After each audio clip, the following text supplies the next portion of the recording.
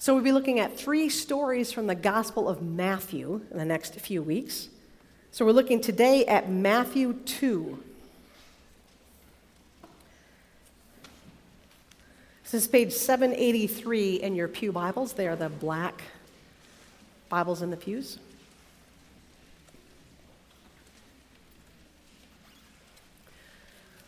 You'll see that we're reading the story of the wise men or the magi. And this is the traditional story that kicks off Epiphany, that there's this light, that there's this revelation that happens later after the birth of Christ. As someone who collects nativity scenes, I get a little frustrated when my nativity scene has like Joseph and Mary and the baby and then like 3 wise men. I'm like, and I always want to like put the wise men like far away. Like they're not there yet. Like, they got to come. And by the way, you need some shepherds, right? So if you grow up and you become an artist and you make nativity scenes, shepherds, good, wise men, put them a little farther away. So Jesus has been born. This is what's going on. We're going to read chapter 2, verses 1 through 12. In the time of King Herod, after Jesus was born in Bethlehem of Judea, wise men, or magi, from the east came to Jerusalem, asking, "Where's the child who's been born the King of the Jews? For we observed his star at its rising and have come to pay him homage." When King Herod heard this, he was frightened, and all Jerusalem with him. And calling together all the chief priests and scribes of the people, he inquired of them where the Messiah was to be born. They told him, "In Bethlehem of Judea, for so it's been written by the prophet, 'And you, Bethlehem, in the land of Judah, are by no means least among the rulers of Judah, for from you shall come a ruler who is to shepherd my people Israel.' Then Herod secretly called for the wise men and learned from them the exact time when the star had appeared. Then he sent them to Bethlehem, saying, 'Go and search diligently for the child, and when you found him, bring me word so that I may also go and pay him homage.' When they had heard the king, they set out. And there, ahead of them, went the star that they had seen as at its rising until it stopped over the place where the child was. When they saw that the star had stopped, they were overwhelmed with joy. On entering the house, they saw the child with Mary, his mother, and they knelt down and paid him homage. Then, opening their treasure chests, they offered him gifts of gold, frankincense, and myrrh. And having been warned in a dream not to return to Herod, they left for their own country by another road." This is the word of the Lord. Now, this is one of those stories that raises a lot of questions. I mean, who were these magi people anyway? We don't know. We're given the helpful clue that they are from the east. The east is a pretty large area. Scholars don't know. Were they Babylonian in descent? Were they Persian and then kind of taken over that area? Were they even Egyptian? Were they actually technically from the west, but they had Eastern practices? And how many of them were there? We don't know. There were 3 types of gifts, gold, frankincense, and myrrh, and we know there was more than one magi. So there were 2 at least, but maybe there were 20. We don't know. And why were they interested in the King of the Jews? That doesn't make a lot of sense.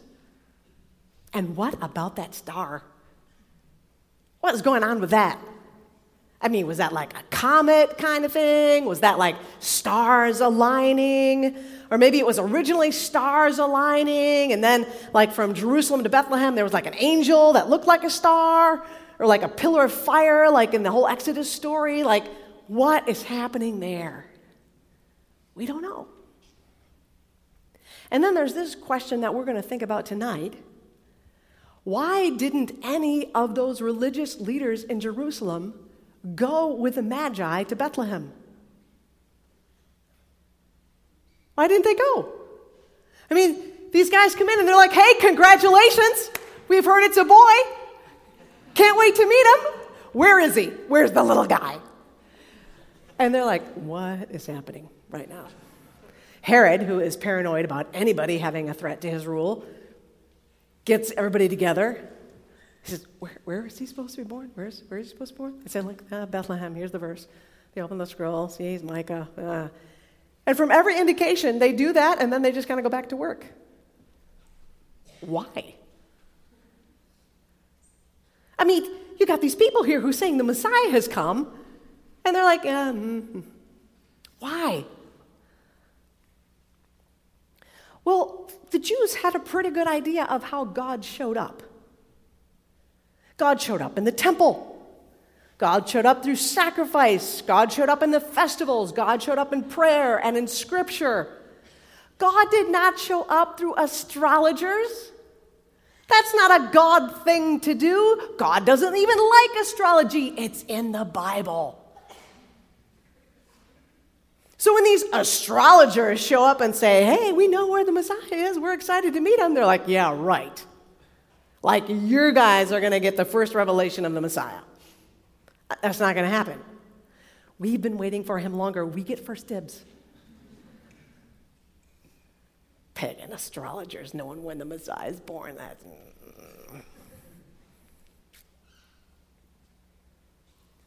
It's our experience of God that is central. Your experience of whatever it was is peripheral. And it's easy for us 2,000 years later to point fingers and go, really, guys? You know how far it is from Jerusalem to Bethlehem? 6 miles. You could have said, I don't have anything better to do this afternoon. I'm going to hang out with these Magi people. I think they're interesting. They have fancy clothes.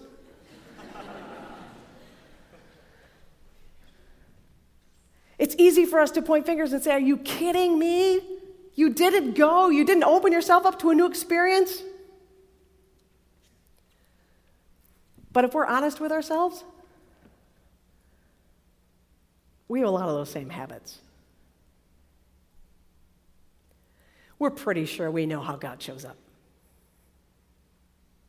We're pretty sure we know the right worship experiences, the right kind of moments that, provide us to have some experience of God. For those of us who really enjoy good preaching, we want to have a worship experience that has really good preaching because we know God doesn't work through bad preaching. Except he does. Thank you very much.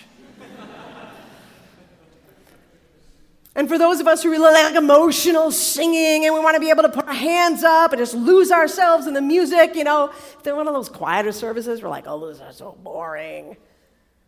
And for those of us who love the quieter and the meditative and we think that's when you really experience God, the boisterous worship seems shallow and insincere. And for those of us who come from an experience where worship can go for 2 or 3 hours, a 20-minute chapel service seems kind of pointless.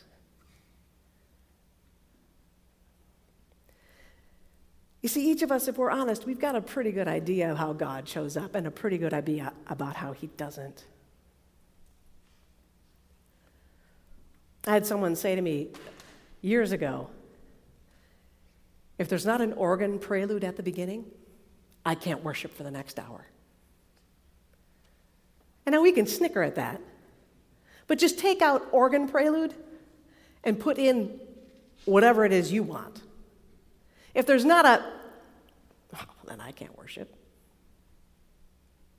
Because that's when God shows up. That's God. That's the God moment.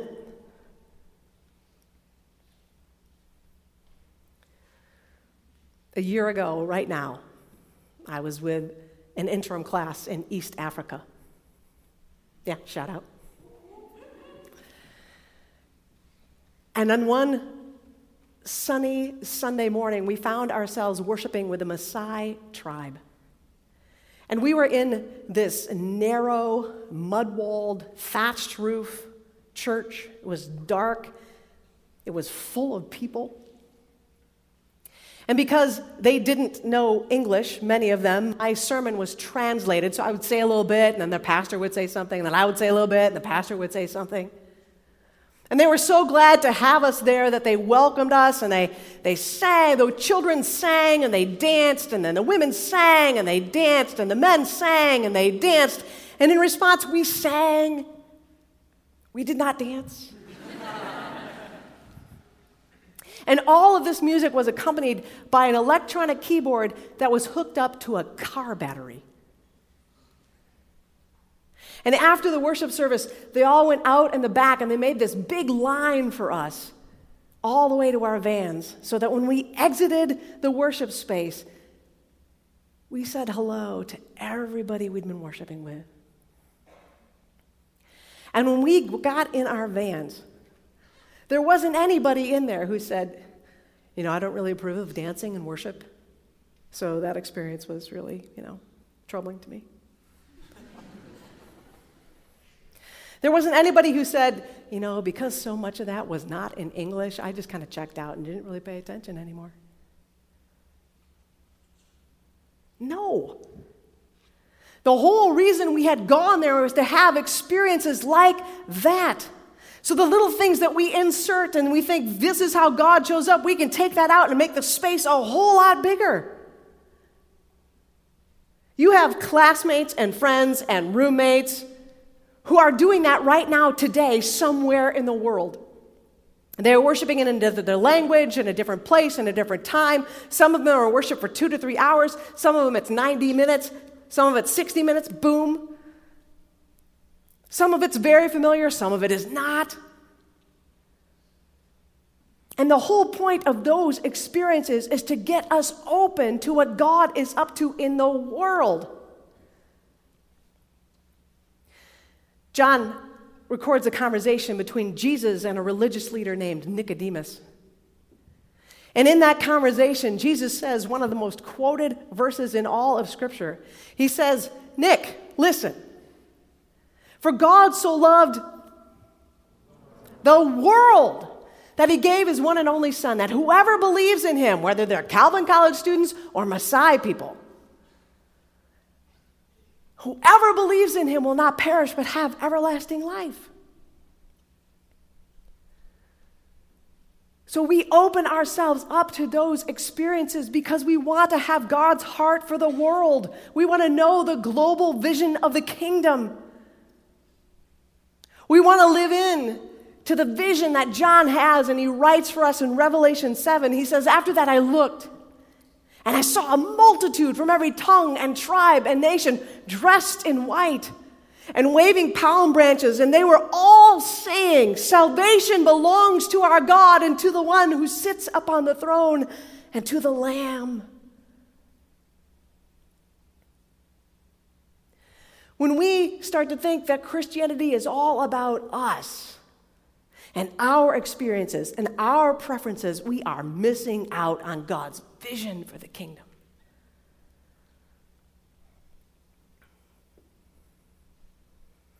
God's vision has always been a global vision. Matthew kind of tips his hand this way in Matthew 1. Matthew 1 is the genealogy of Jesus. I'm sure it's the life verse for many of you. It's the genealogy, this person, then this person, then this person, then this person, then this person. Except there are 4 people who are unusual in that genealogy. There are people who are on the outside. There are people who are on the margins. They are women. Crazy. And a couple of them aren't even Jewish. Crazy. And Matthew tips his hand at the very beginning of his gospel, and he says, listen up. The people who are supposed to get this aren't going to get this. And the people who aren't supposed to get this, they're going to get this. So Matthew 1 tips the hand, and then in Matthew 2, we have this story of the Magi. Now, you've learned, hopefully, all over your time here at Calvin maybe already, or maybe somewhere else, that when we talk about God's revelation, we talk about God's epiphany, we say that there are 2 basic types of revelation. There's general revelation, which, as some of you know, refers to what? Creation. And then there's special revelation, which, as some of you know, refers to what? Scripture, all right? General revelation, creation. Special revelation, Scripture.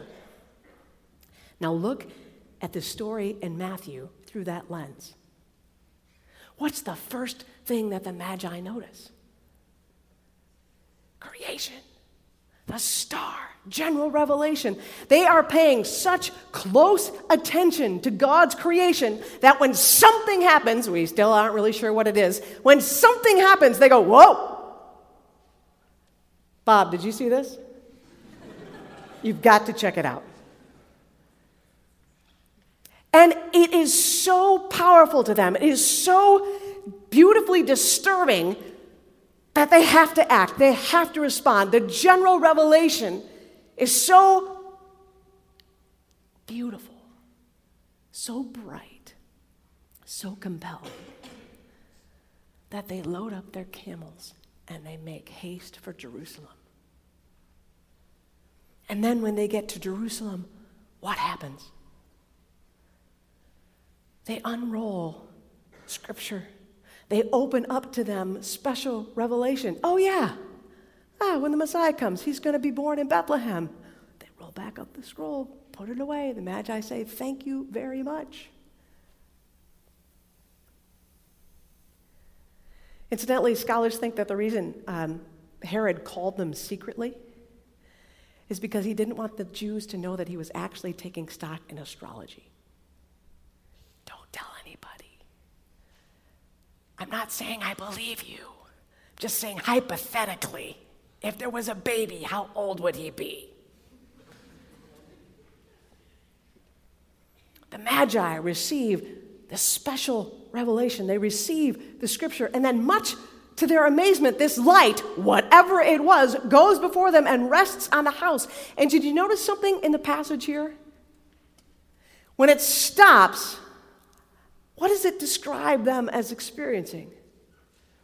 When it stopped over the place where the child was, it says they were overwhelmed with joy. They were overwhelmed with joy. They were like, this is the most amazing thing. We follow this star, which is totally a fluky thing for us to do, and we go right into Jerusalem, and then we get this word that we're supposed to come in here, and the star goes here, and now it's stopped. We made it. This is the best day of our lives. And they haven't even met Jesus yet. They open the door and they go into the house. And what do? They fall down all the way and worship. In their fancy dress. They've been on the road for days, months. But they are overwhelmed with joy that they have seen the King of the Jews, Jesus, the Son of God, and they bow down, and then they open up their treasure chests and they give him all the stuff. They say, this is the best. Don't you wish you'd been there? Wouldn't that have been a sight to see? Whenever we think Christianity is all about us, we miss out on witnessing moments like that. Because God is always drawing more people in. Drawing more people in.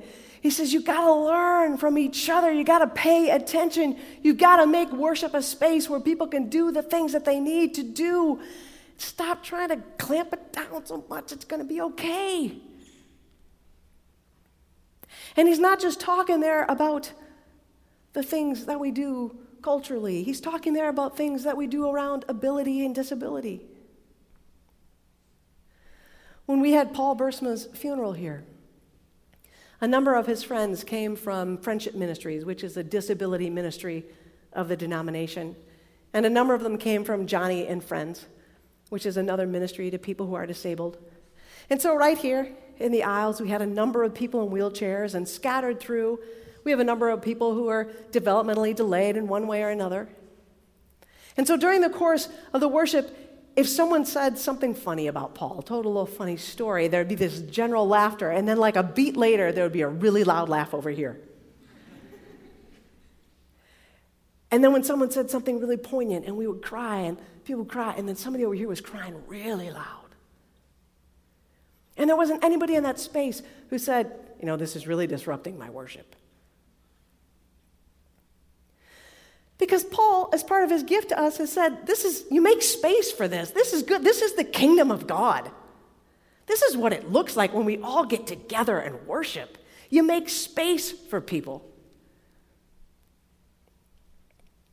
Pastor Aaron was in the multicultural student lounge talking with some students, and they said to him, we often, we'll kind of watch chapel in here. And he said, y'all could come over here. You're like, what? And they said, we like to kind of talk back to the preacher. We kind of like to do this kind of thing. So we feel a little safer kind of doing it in here with a screen. I thought, oh man, do that when I'm preaching. Like that's the kind of safety we need to make for people. So if somebody puts up their hands and that's like, okay, it's not my area, but that we're just like, that's great. This person, somebody puts them on. And if somebody's just standing stock still the entire time, we're like, great. We are not going to measure your love for the Lord by your calisthenics while you worship. We refuse to get distracted if somebody yells amen during a service. We refuse to see that as a negative thing. We're going to be open to quiet, and we're going to be open to loud. And we're going to open to hands up, and we're going to be open to hands down. We're going to open to other languages and other spaces and other expressions of worship, because Christianity is not about you. And Christianity is not about me. Christianity is about every tongue and tribe and nation coming and kneeling before Jesus. Some of you know when I open Fridays at Calvin, I talk about worship at Calvin. And I say worship at Calvin is designed to comfort you and stretch you. There should be things here where you think, oh, I love this song, my favorite song, we did this in high school. We're singing a song in my language, I'm so happy, this is so great. Well, this is a loud chapel, I love this, it's great. And then there should be things that stretch you. We're all going to pray out loud at the same time? Okay, that's weird. We're going to read scripture, and then you want me to say a word back that I connected with? Okay, all right, that's kind of weird. We're going to sing. We're going to sing what song? We're going to sing a song I've never heard before. We're going to sing a song in another language. See, worship should both comfort you and stretch you because, as I say to all the parents and students gathered at Fridays at Calvin, we want you to not only be able to get a job anywhere in the world, we want you to go out and be able to worship anywhere in the world. We want you to have that skill set. We want to have that humility. We want to have the sense that when the star stops, wherever it stops for you, you are overwhelmed with joy because you say, this is where God is going to show up. Christianity is not about you, and it's not about me. Christianity is about us. Thanks be to God.